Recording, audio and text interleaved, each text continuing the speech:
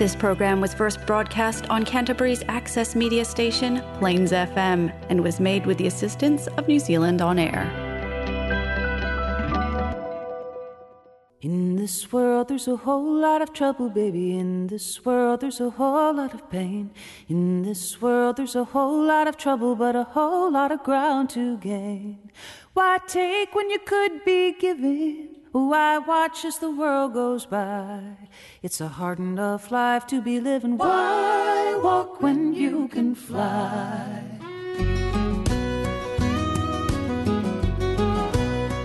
Kia ora, talofa, ni hao, greetings, welcome. Welcome to Quiet Minds Mental Health Radio, Plains FM 96.9. Welcome listeners to Quiet Minds Mental Health Radio on Plains FM 96.9.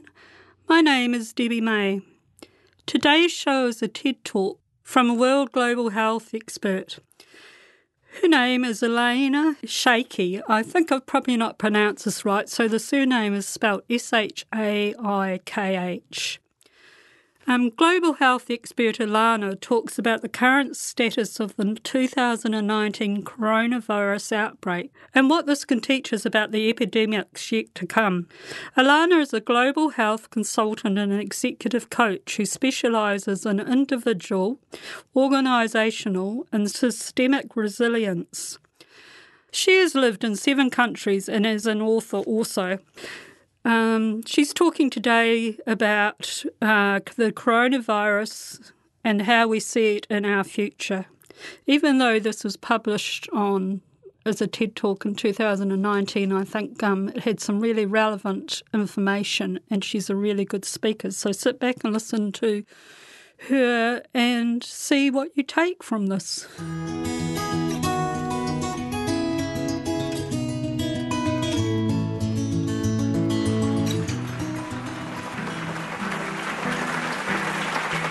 I want to lead here by talking a little bit about my credentials to bring this up with you. Because quite honestly, you really, really should not listen to any old person with an opinion about COVID-19. So I've been working in global health for about 20 years, and my specific technical specialty is in health systems and what happens when health systems experience severe shocks. I've also worked in global health journalism. I've written about global health and biosecurity for newspapers and web outlets, and I published a book a few years back about the major global health threats facing us as a planet. I have supported and led epidemiology efforts that range from evaluating Ebola treatment centers to looking at transmission of tuberculosis in health facilities and doing avian influenza preparedness. I have a master's degree in international health. I'm not a physician, I'm not a nurse. My specialty isn't patient care or taking care of individual people. My specialty is looking at populations and health systems. What happens when diseases move on the large level? If we're ranking sources of global health expertise on a scale of 1 to 10, 1 is some random person ranting on Facebook, and 10 is the World Health Organization. I'd say you can probably put me at like a 7 or an 8. So keep that in mind as I talk to you. I'll start with the basics here, because I think that's gotten lost in some of the media noise around COVID-19. So COVID-19 is a coronavirus. And coronaviruses are a specific subset of virus, and they have some unique characteristic as viruses. They use RNA instead of DNA as their genetic material, and they're covered in spikes on the surface of the virus, and they use those spikes to invade cells. Those spikes are the corona in coronavirus. COVID-19 is known as a novel coronavirus because until December, we'd only heard of 6 coronaviruses. COVID-19 is the 7th. It's new to us. It just had its gene sequencing. It just got its name. That's why it's novel. If you remember SARS, severe acute respiratory syndrome, or MERS, Middle Eastern respiratory syndrome, those were coronaviruses.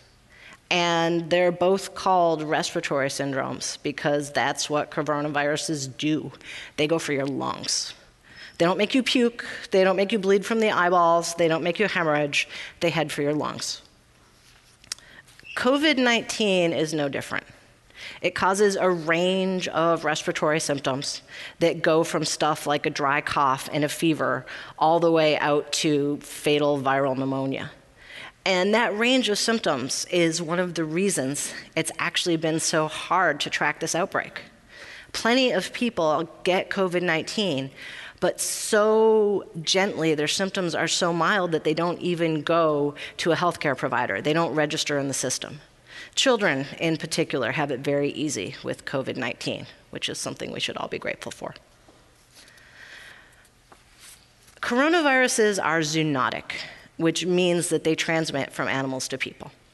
Some coronaviruses, like COVID-19, also transmit person to person. The person-to-person ones travel faster and travel farther, just like COVID-19. Zoonotic illnesses are really hard to get rid of because they have an animal reservoir. One example is avian influenza, where we can abolish it in farmed animals, in turkeys, in ducks, but it keeps coming back every year because it's brought to us by wild birds. You don't hear a lot about it because avian influenza doesn't transmit person to person, but we have outbreaks in poultry farms every year all over the world.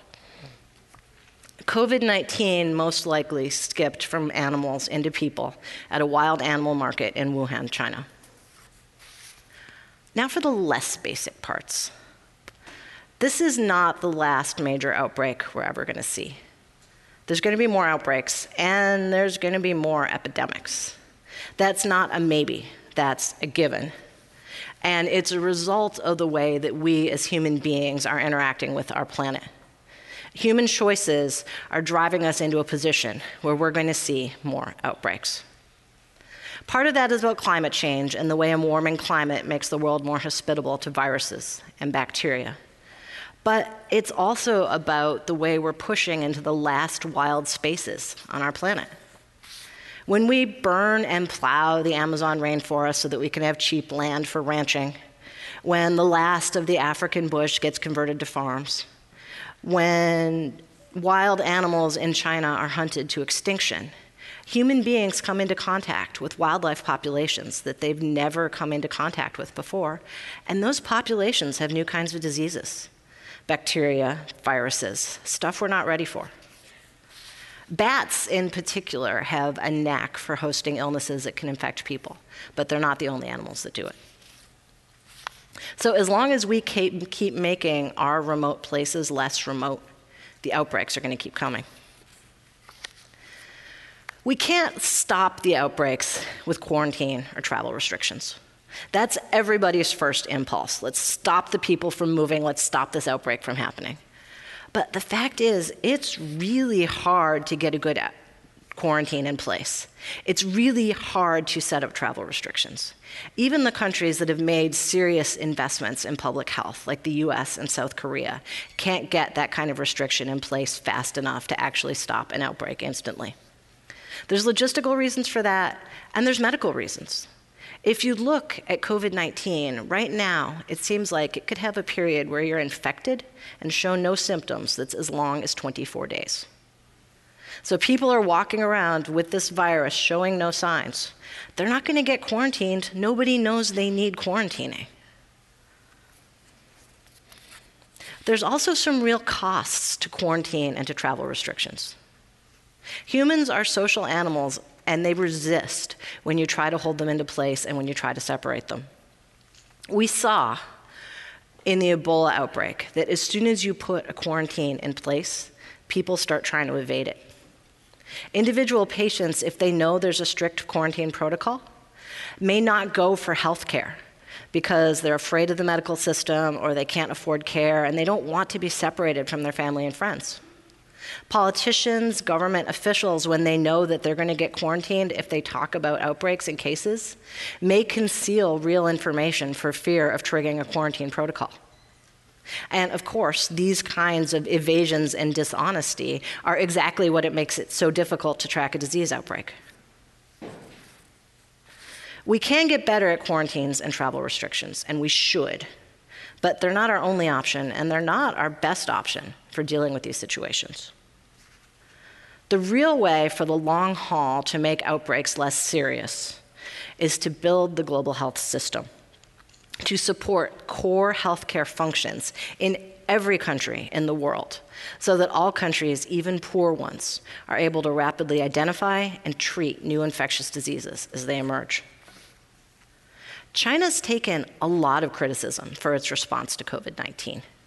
But the fact is, what if COVID-19 had emerged in Chad, which has 3.5 doctors for every 100,000 people?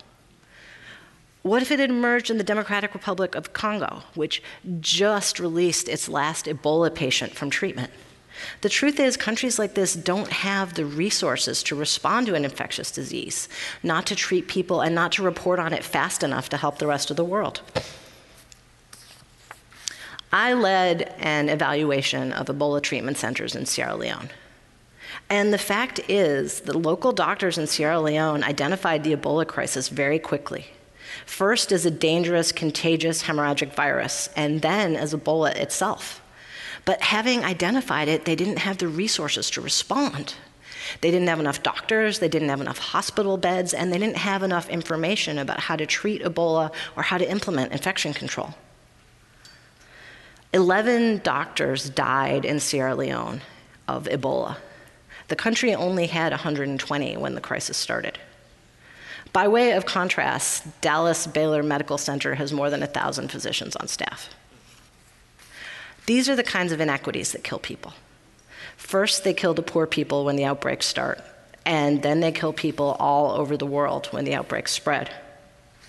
If we really want to slow down these outbreaks and minimize their impact, we need to make sure that every country in the world has the capacity to identify new diseases, treat them, and report about them so they can share information. COVID-19 is going to be a huge burden on health systems. I'm not going to talk about death rates in this talk because, frankly, nobody can agree on the COVID-19 death rates right now. But one number we can agree on is that about 20% of people infected with COVID-19 are going to need hospitalization. Our US medical system can just barely cope with that. But what's going to happen in Mexico? COVID-19 has also revealed some real weaknesses in our global health supply chains. Just-in-time ordering, lean systems are great when things are going well. But in a time of crisis, what it means is we don't have any reserves. If a hospital or a country runs out of face masks or personal protective equipment, there's no big warehouse full of boxes that we can go to get more. You have to order more from the supplier, you have to wait for them to produce it, and you have to wait for them to ship it, generally from China. That's a time lag at a time when it's most important to move quickly. If we'd been perfectly prepared for COVID-19, China would have identified the outbreak faster. They would have been ready to provide care to infected people without having to build new buildings. They would have shared honest information with citizens so that we didn't see these crazy rumors spreading on social media in China. And they would have shared information with global health authorities so that they could start reporting to national health systems and getting ready for when the virus spread. National health systems would then have been able to stockpile the protective equipment they needed and train healthcare providers on treatment and infection control. We'd have science-based protocols for what to do when things happen, like cruise ships have infected patients. And we'd have real information going out to people everywhere so we wouldn't see embarrassing, shameful incidents of xenophobia, like Asian-looking people getting attacked on the street in Philadelphia. But even with all that in place, we would still have outbreaks. The choices we're making about how we occupy this planet make that inevitable. As far as we have an expert consensus on COVID-19, it's this. Here in the US and globally, it's going to get worse before it gets better. We're seeing cases of human transmission that aren't from returning travel, that are just happening in the community. And we're seeing people infected with COVID-19 when we don't even know where the infection came from. Those are signs of an outbreak that's getting worse, not an outbreak that's under control. It's depressing, but it's not surprising.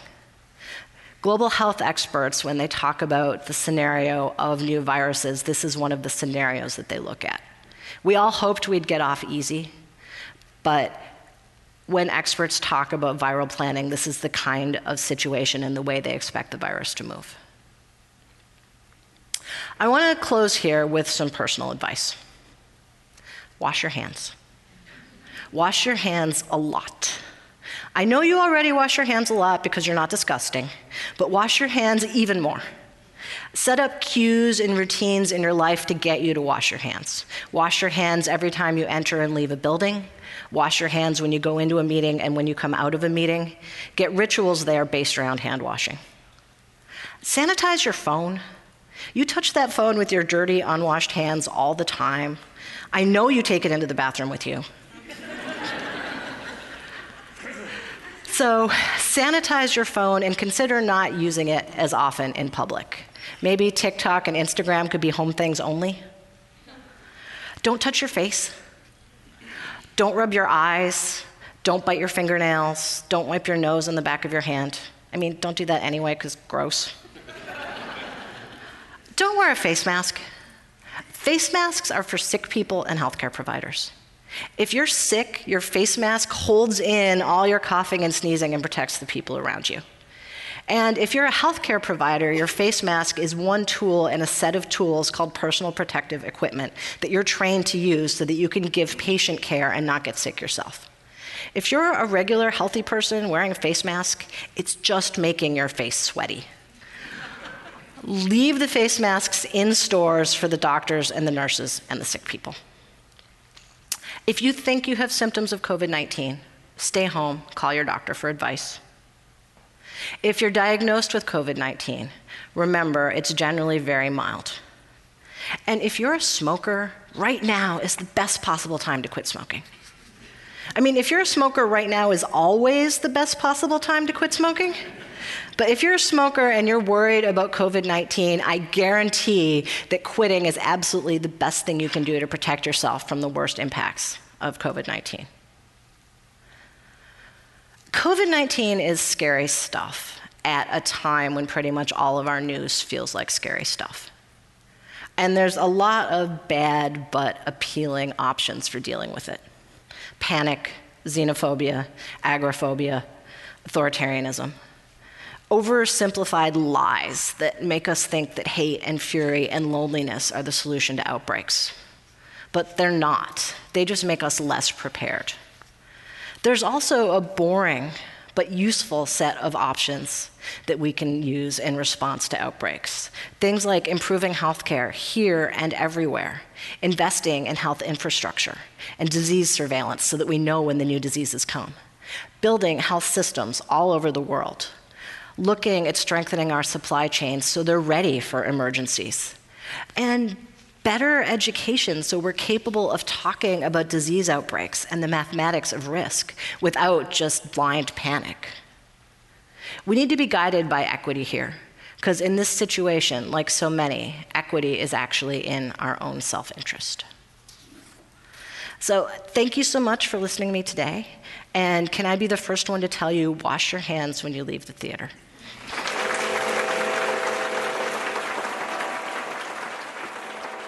Alanna also has a blog on coaching and personal resilience at www.thisworldneedsbrave.com. So this talk was recorded about COVID-19, not the Delta variant, but it is a very interesting talk about global need versus individuals, wealthy countries who lack the resources to respond to this outbreak.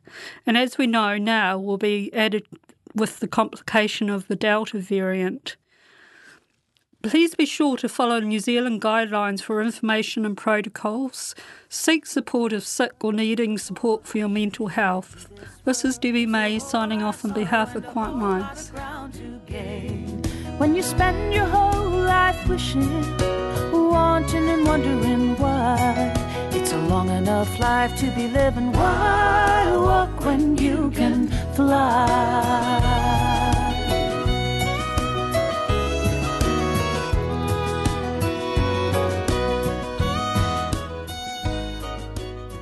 You can download this and other Quiet Minds programs by going to plainsfm.org.nz and clicking on podcasts. This show repeats on Wednesdays at 10:30am. Thanks for listening. In this world there's a whole lot of gold. In this world there's a whole lot of blame. In this world you've a soul for a compass and a heart for a pair of wings. There's a star on the far horizon, rising bright in an azure sky. For the rest of the time that you're given, why walk when you can fly high?